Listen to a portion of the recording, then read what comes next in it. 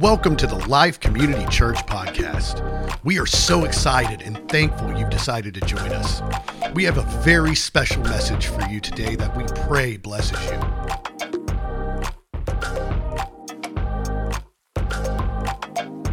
Amen. Wow. So, swim party today. I know you're looking forward to that. I bought a new Speedo. I'm ready. I'm ready to go. Get to see the endangered albino whale. It's dangerous. It's endangered, so don't hurt it. Anyway, so we're in this series today, Been There. One of the worst feelings in life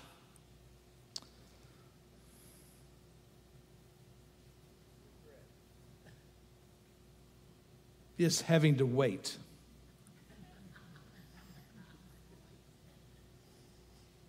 Don't you hate waiting? You hate waiting in traffic? Oh, the traffic out here is getting horrendous. I hate waiting in the line at the grocery store because as you're walking up, you're assessing.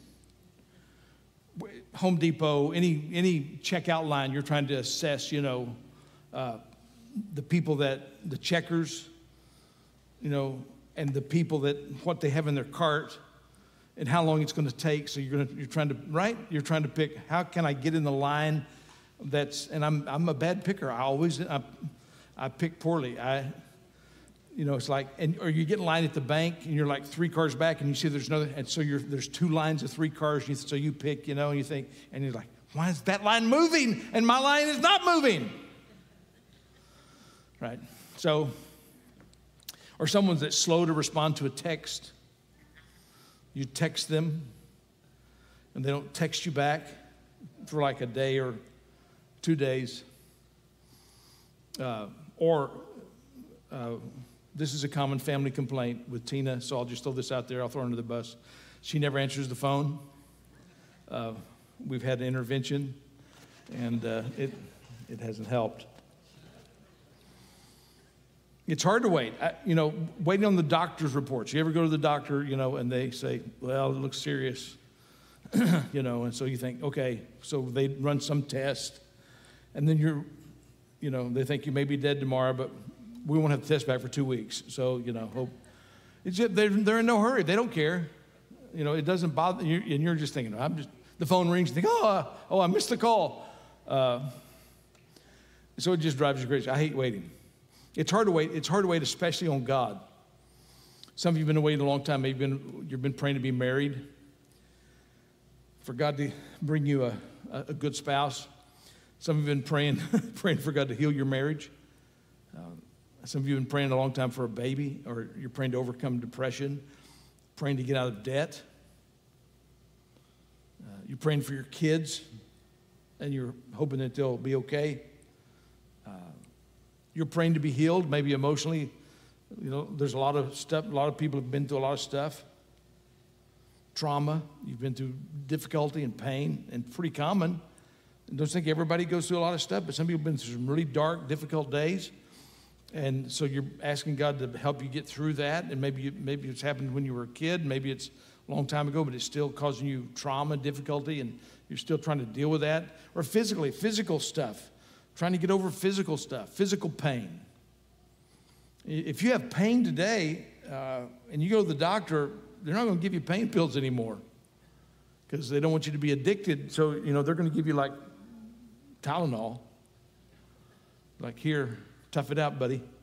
It's because it's hard to get, because of the abuse of pain meds that has happened, it's hard to actually get pain meds.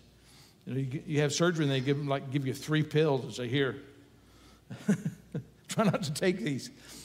So sometimes why does it take so long?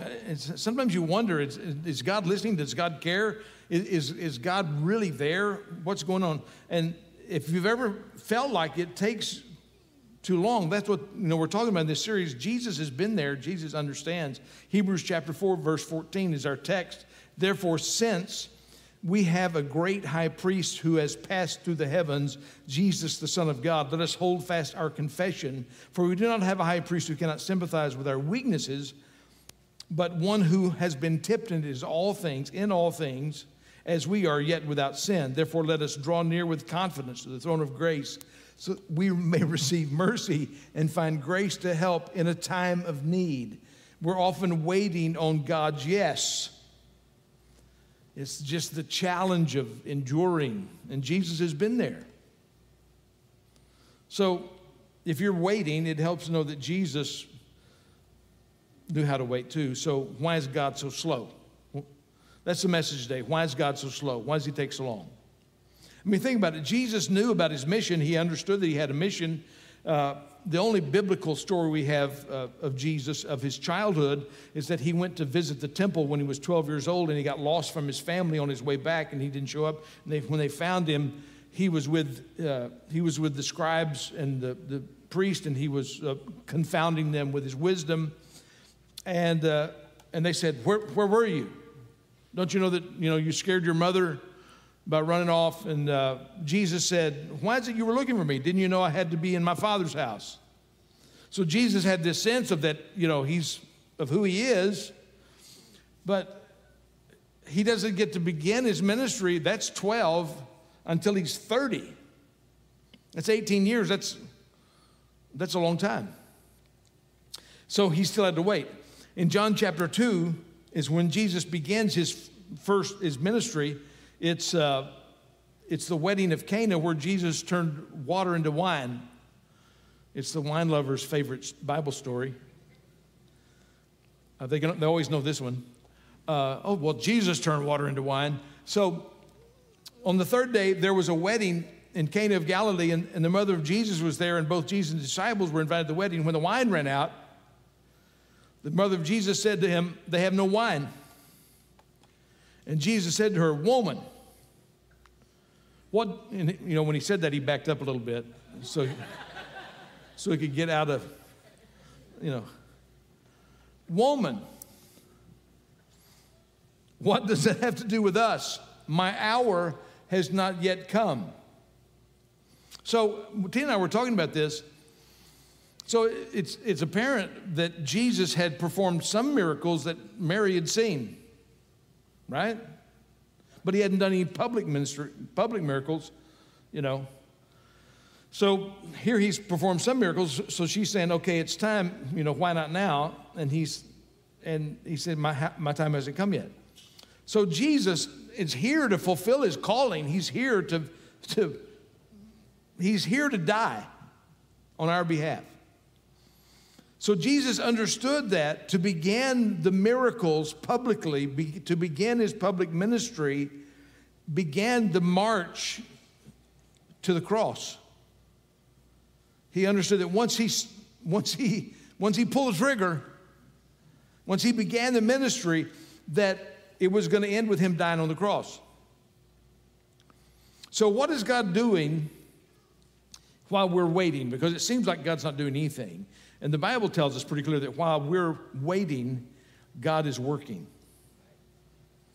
While we're waiting, God is working. Isaiah chapter 64:4 says, for from the days of old they've not heard or perceived by ear, nor has the eye seen a God beside you who acts in behalf of the one who waits for him. So how is he working? So if God's working, how is he working? Well, sometimes God is working on it, the problem. He's working on the thing that you're wanting to see happen. But why does it take so long? Because God could do it like that, right? Of course.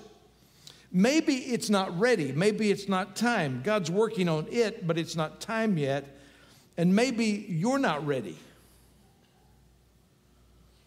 And God is working on you. Sometimes God's working on it, and sometimes God's working on you. Sometimes we may think, I don't understand why God won't give me what I want when I want it. It's like, but why would God give you more money if you can't handle the money you already got? Most lottery winners are in just as bad a shape. I think it's like 3 years. Most lottery winners end up worse off than they were before they won the lottery, so quit trying to win the lottery. you'll just be worse off. Just put the money in savings and put that $15 that you were spending on lottery tickets, whatever. You can't handle it. We want more influence, but maybe before we have more influence, we need to grow our character first. This is what happens. We see famous sports people that end up with a lot of money and a lot of influence, but they don't have a lot of character. And their influence outpaces their character, and they end up getting in trouble because they don't know how to deal with fame. And so they get in trouble. So one of the things, sometimes God is delaying. He's protecting us. We don't see it as protection. He's protecting us from what is to come. So God's helping us, maybe wants you to grow your character so that you'll be ready for what's coming. He wants to mature us. God's lifelong goal for you, God wants you to be more fruitful. He wants you to accomplish all that you have the potential to accomplish. So he's helping you to grow. He's helping you to mature. He wants to teach you to trust. He wants to teach you to learn. He wants you to learn to trust him more. You need to always be learning to trust him more. Sometimes God does something in you before he does something through you. Genesis 17:4, God speaking to Abraham. So Abraham's getting the revelation that he's going to be the father of many nations. So God says to Abraham, and behold, my covenant is with you, and you'll be the father of a multitude of nations. So God gives this promise to Abraham, hey, you're going to have kids. He's 75 years old. He hadn't any kids yet. God tells him he's going to have kids. He doesn't have kids till he's 100. So God makes this promise to him, and you're thinking, he had this incredible encounter with God, and he has this dream and smoking lanterns. It happens. God makes this covenant with him and all this. And, it's very exciting, and you think, hey, this is going to happen. Get ready, Sarah. It's happening. Nothing happens for 25 years. Joseph, his brothers sold him into slavery. Joseph had a dream that his mother and father and his brothers were going to bow down to him. And like an idiot teenager, he told them his dream. Like, hey, y'all are all going to worship me. And they're like, what's this? So they threw him in a pit first, and they sold him into slavery. And he was in slavery. He was in prison in Egypt for 13 years before he was overnight released and elevated in the land of Egypt. But it was 13 years before he saw the dream fulfilled. Moses was in the wilderness for 25 years, so he murdered somebody. And he ran to the wilderness. So Moses is a murderer. You think, man, when you read the Bible, you'll see that God used a lot of really messed up people. Have you ever wondered why God used so many messed up people? That's because that's the only kind there are. We just, what if somebody wrote your story? The secret stuff? It'd be kind of scary, wouldn't it? So Moses waited 25 years in the wilderness. He's not waiting for anything. He's just like, well, I don't know what I'm supposed to be doing. I'm just here. I'm living it up. I'm raising my father-in-law's sheep, and he encounters the burning bush. And God calls him to lead the children of Israel out of slavery, out of Egypt. It's 25 years. I love the story of David. David's one of my favorite characters of the Bible. And David, at the age of 15, about 15, Samuel anoints him to be the king of Judah and Israel. He anoints him to be king. And then David has to run for his life for the next 15 years until he's 30. He's not king until he's 30. And the last 10 of that are Saul's trying to kill him every day. It's like, you might look back and think, well, we could have put this off a while. This whole anointing thing would have been a lot easier if you just waited like 2 weeks before. But God was doing something in each of these people. He was teaching them to trust him. He was preparing them while he was working. There was a timeline that God was working that they couldn't see. That's the problem. There's a timeline. There's a perfect timing that God's working in our life. God's working, but we can't see it. God's working, we don't feel it. Saul, in the New Testament. So Saul he's against the church. He's fighting against the church. I mean, he's doing everything he can to destroy Christians. He's carrying them off into prison. He's having them killed. And so one day, he's on the road to Damascus. He's got letters from the high priest. He can do in Damascus what he's been doing in Jerusalem. He's going to go punish Christians. And while he's on the way, he encounters the living Christ. He meets Jesus, and Jesus says that, hey, I got a job for you. And so Paul has a different life. Paul gets called to do God's work. In Acts chapter 9, verse 5, it says, but the Lord said to him, go, for he's a chosen instrument of mine to bear my name before the Gentiles and kings and the sons of Israel, for I show him how much he must suffer for my name's sake. So God says to Paul on the road to Damascus, hey, Paul, you're my guy. You're my guy. I need somebody to go and reach the Gentiles, and I want you to do it. And so then he spends the next 12 years making tents in Tarsus. So God says, okay, I need you. And then the next 12 years, he's in Tarsus, learning to endure. God's preparing him. God's doing a work in him. He has that 12 years to nail down his theology and to know what the Old Testament said in relationship to Jesus and how it applied to us. So Paul is able to nail down the theology. So then when he begins his missionary journeys and he's running for his life, when he's in prison without any books or anything to help him, he's able to write letters that we use today. You see, while you're waiting, God is working. Even if you don't see it, even if you don't feel it. So what do you do while God's working and you're waiting? One of the things is you don't want to waste it. You don't want your waiting season to be a wasted season. It's not wasted if you will continue to grow and in God. We use the time. We're not wasting the time. When we're waiting, we should be serving.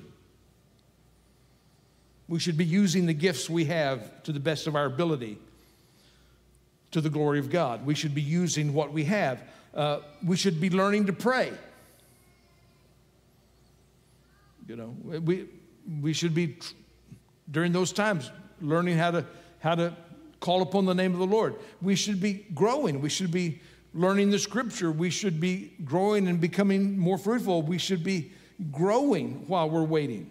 So we shouldn't wait just passively. You know, I think sometimes we think of waiting as doing nothing. But that's not what the scripture implies. The scripture doesn't imply waiting's like sitting in an easy chair waiting for something to happen. It's waiting, not passively, but waiting faithfully, doing all that you need to do, letting God prepare you in the process so that when the door does open, you're ready to go through it. It's never easy to wait. But I want to just show you something that I think is encouraging. So God gives the promise of the Messiah in Genesis chapter 3, verse 15. This is the first promise that we see that the Messiah is going to come. And it's God is talking to the serpent. In Genesis 3:15. And he says, and I will put enmity between you and the woman, and between your seed and her seed, and he shall bruise you on the head, and you shall bruise him on the heel. So then Jesus says, I came to destroy the works of the devil. So this is the promise. This is the first kind of, to get a glimpse of the Messiah is going to come and help us get out of the mess we've made in the garden. Then he tells Abraham, in you, all the world is going to be blessed. He doesn't even have kids yet. Yet he tells him, in you, all the world is going to be blessed.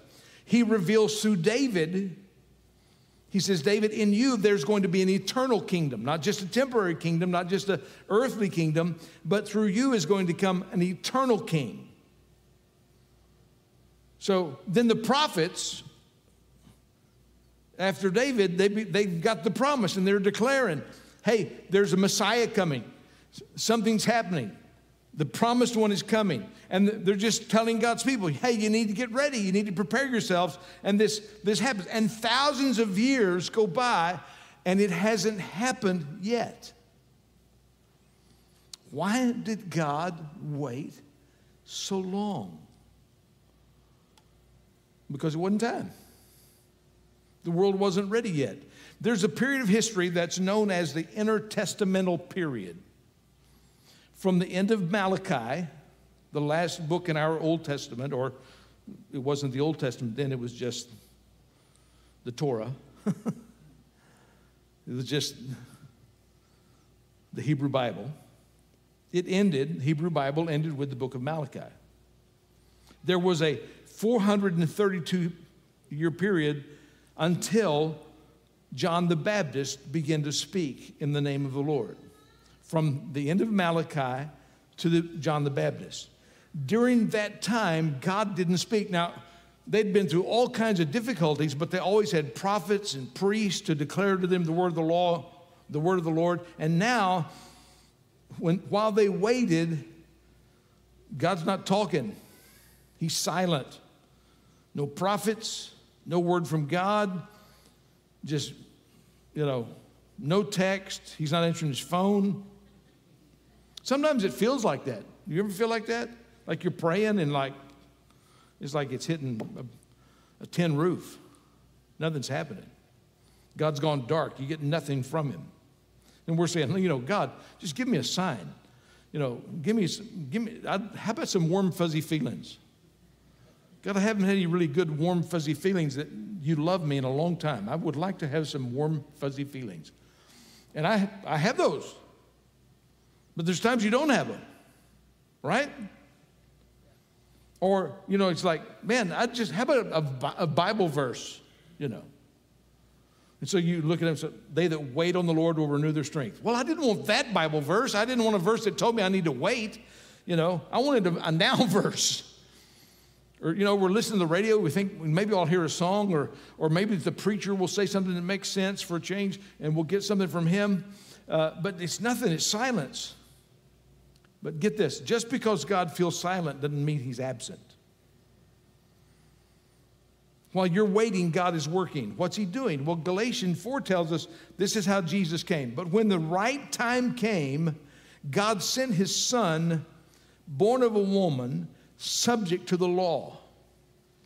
There's a specific moment in time. You realize there are specific moments in time. There are chronos moments and there are kairos moments. A chronos moment is a chronological moment of time. A kairos moment is a specific moment, like the moment that a baby's born. We write that down. That's the birth date. We signify that. When special things happen, he said there was a kairos time. There was a right time. When the timing was perfect, in God's view, God sent his son. And now that we look back, we can look back on that period of time, that intertestamental period of time of silence, and we can see why God waited for the exact right time. In that 400 years of silence, there were some things happened. One, the Socratic method became a new way of teaching. So instead of the didactic method, which is directly teaching truth, which is what I'm trying to do right now, students were encouraged to ask questions. Please don't do that right now. To have a dialogue. But you can see that in the ministry of Jesus. He's telling stories, and he's interacting with the crowd.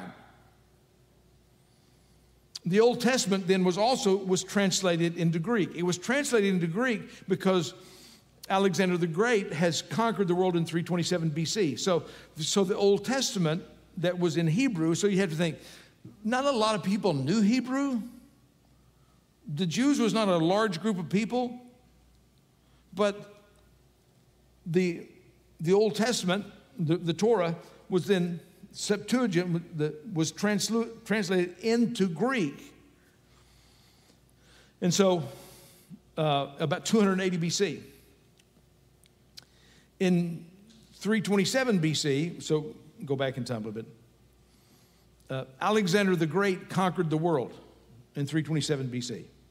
He wasn't always Alexander the Great, he was just Al. And then he conquered the world. So I went fishing with Al. I don't ever go fishing because I don't really like to fish. I like to catch fish. And if you want to catch fish, go with Al. Because Al knows how to, I'd have to call him, if I was referencing, he's Al the Great. Because he knows how to catch fish. I mean, so I was with Lori and Al and Doug, one of Al's friends, and we went fishing for just a couple hours. We caught 51 fish. Now, I didn't catch that many, but Lori, I was on the back of the boat on one side, Lori's on the other side, and we'd catch a fish at the same time. And I'd reel mine in, and it'd be tiny. And I'm like, what? How is this happening? Every time. So he's Al the Great when it comes to fishing. He's Al the Great. So Alexander the Great conquered the world. He became Alexander the Great because he conquered the world. So now, because he conquered the world, now everybody knows a little bit of Greek. It becomes the commerce language of the known world. He conquers the world, so if you want to do business, if you want to get along, everybody knows Greek. So everybody speaks a little Greek. At the same time, all through this 400-year period of time is the diaspora. It is the spreading of the Jews. Before that's even happened, they've been sent off into Babylon, into captivity in Babylon. And so then the Jews get released from captivity, so they end up being spread out everywhere. And so at the time of Jesus, there were Jews everywhere. So one of the things that happened, so when they got sent into Assyria and into Babylon, into captivity, their worship had always centered around the temple in Jerusalem, right? But now they can't go to Jerusalem. They can't go do their feast in Jerusalem anymore because it's a long ways from where they live. And they can't get back there. For a lot of times they were slaves for a lot of years. And so they developed this mentality that they're going to have synagogues. So everywhere that they had 10 Jewish men, they could have a synagogue. And so that caused them to have at each of these synagogues that they would have all around where there were communities of Jews, they had synagogues, and they would have portions, they would have the Torah. They would have the Old Testament in either Hebrew or Greek. So now you've got spread throughout, you've got these Jewish people spread all throughout the world, the known world, and they have access to the Scripture. And by even AD 132, the Jews are forbidden to be in Jerusalem. Hadrian has driven them out. James 1:1 says, now James is writing this about 70 AD. James, a bondservant of God and of the Lord Jesus Christ, to the 12 tribes which are dispersed abroad, greetings. And then, starting at about 300 BC, the Romans developed roads and highways throughout the empire. So if you see this map, the red lines are all which would in essence be paved roads that they developed. Thousands and thousands of miles of maintained, probably better maintained. I don't know if you know this, but the concrete that the Romans made 2,000 years ago is superior to the concrete we have today, and we have not figured out how they made such good concrete yet. Their concrete is better, and it's still there. It's amazing. But you look at that map, you can see, now suddenly there's access. So for the first time in history, people are encouraged to ask questions, so God sent the answer. Jesus. Everyone had access to the Bible in a language they understood, the good news could spread through the common language to the Jewish people and their synagogues throughout the known world, and travel was easier and safer than it ever been. When the right time came, God sent his son, so that within several hundred years, a large portion of the Roman Empire had been evangelized and had become Christ followers. So that Constantine in 325 basically said, okay, we're going to quit persecuting the churches, because they were losing the battle numerically. So why did God do it? Because it was the right time. He waited to the right time. If you're struggling in your waiting, I get it. When we're waiting for God to answer a prayer, when's my child going to come to Christ? When's my husband going to come to Christ? When will I get a decent job with benefits? When will something good happen in this marriage? When will we finally get a house, quit paying rent on this junk of a house that we're staying in? That the AC doesn't work. When will we get a dependable car? And we're asking these questions. We feel like we're in a holding pattern, and it feels like God's given us a silence treatment. Just because God's silent doesn't mean he's absent. He's not ignoring you. He's not neglecting you, and his promises to you haven't been forgotten. So maybe it's not ready yet.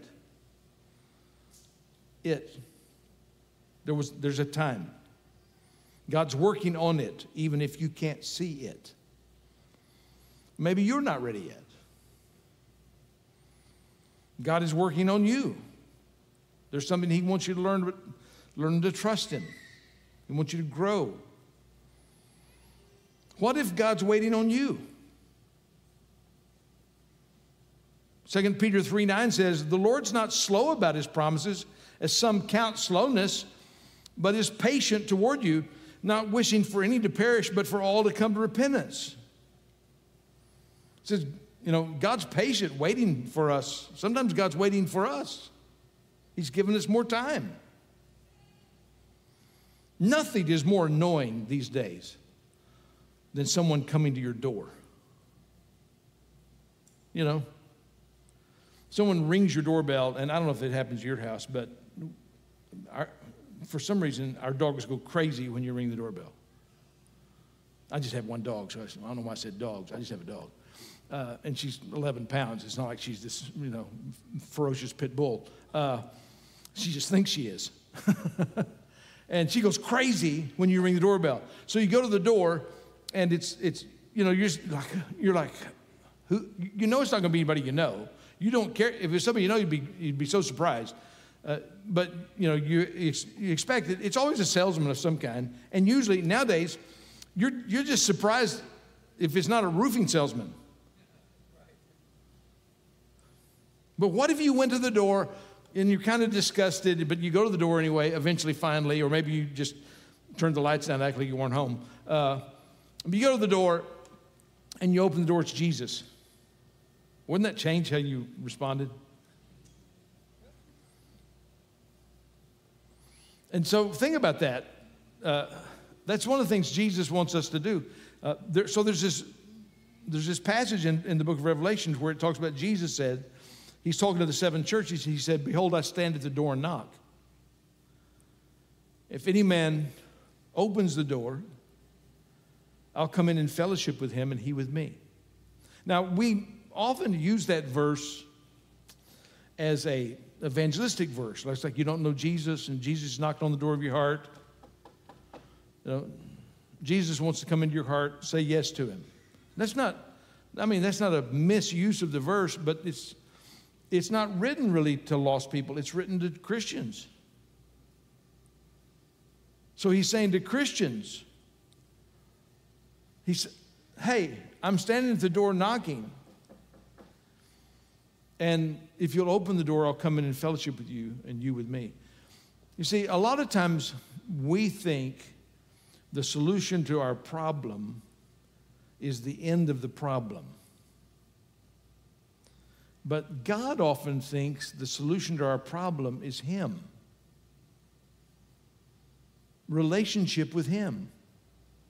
Jesus is the answer. We think, oh, well, I wish this would go away. But even if it doesn't go away, Jesus wants to help you through it. I wish this was happen. What if it doesn't happen? Jesus wants to be with you in the sorrow and difficulty of it not happening. He's with you. He's saying, hey, open the door. Let me in. And he's saying that to believers. Because I think sometimes we shut him out. So he wants us to invite him in. So when we're waiting, waiting's hard. And we all hate it. Sometimes God's working on it, working out all the details of it. It takes time. And there's a perfect time. There's a moment. I was thinking about my dad. My dad, when I was 2, or a little younger than 2, so my dad was about 32. When my dad was about 32, he had real bad arthritis, and it was getting worse. And he worked in the second story for the city of Abilene as the purchasing agent. On the second floor, they didn't have an elevator in their old building, their old city building. He had to climb the stairs. It was because of what was happening with the arthritis, it was very difficult. So one day on a Sunday night, we always went to church when the doors were open. On a Sunday night, we're at church. I'm 2, and about 2 years old. And right at the end of the service, I had to go to the bathroom. So, back then in old churches, the bathrooms were like back here. Because if you got up to go to the bathroom, they wanted you to feel shame. Because you didn't control your bladder long enough, and that you had to go and look, everybody's watching, you go to the bathroom. So we had, the bathroom was, so we're in this little tiny, a 2-year-old, I still remember it as tiny, so don't tell them how small it was. We're in this bathroom, and while we're in the bathroom, God spoke to my dad. Not verbally, but my dad felt like God said something to him. So while he was in there, my dad said, he felt like the Lord said, I want you to go down and be prayed for your arthritis. And I don't know if you've ever done this, but a lot of times when I felt like God said something to me, I've argued with him, which is crazy, but But my dad said, no, I don't want to do that. I've been prayed for a bunch of times and nothing's happened. So in that moment, he felt like the Lord said, no, you're going to go get prayed for.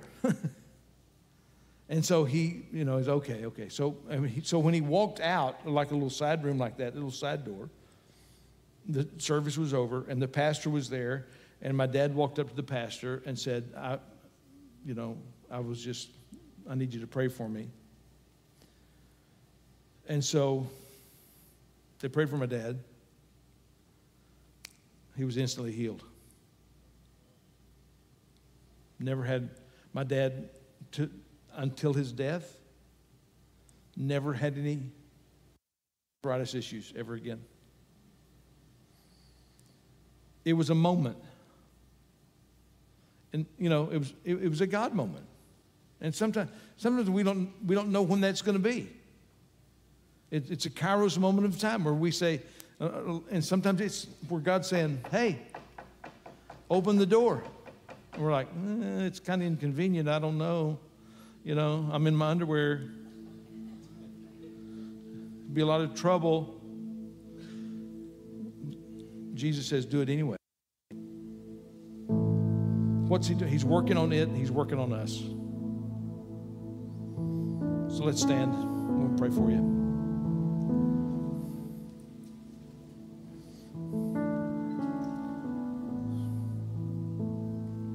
God still does stuff like that. You know that? He can do it for you. So maybe you're just going through something you think, God, I just want this to be over. I need help. And I've just found that sometimes God will solve the problem, but sometimes God will just make himself known and real to you, and he'll help you work through the problem. And it's a process. But he's in both of those. If God does it momentarily and miraculously, that's incredible. But if he's with you through the process, that's wonderful too. So Lord, thank you. Lord, we just thank you for being with us in the process. The way we are, we want it quick, Lord. We want it to happen tomorrow at 3 o'clock, or even preferably right now, better today, before we walk out of this room. We want it now. And Lord, we know you can do that. We know you have the ability to do it. You're not limited in any way, but we know, Lord, also, a lot of times you're working on the process within us. There's something you're working in us. You're getting us ready for what you want to do. So, Lord, we just say, here we are. We need you, Lord. We're going to open the door, and we're going to invite you in, because the solution is not always the problem going away. It's you showing up in our life. So we just say, yes, Jesus, come in. Open the door. Let him in. He's knocking.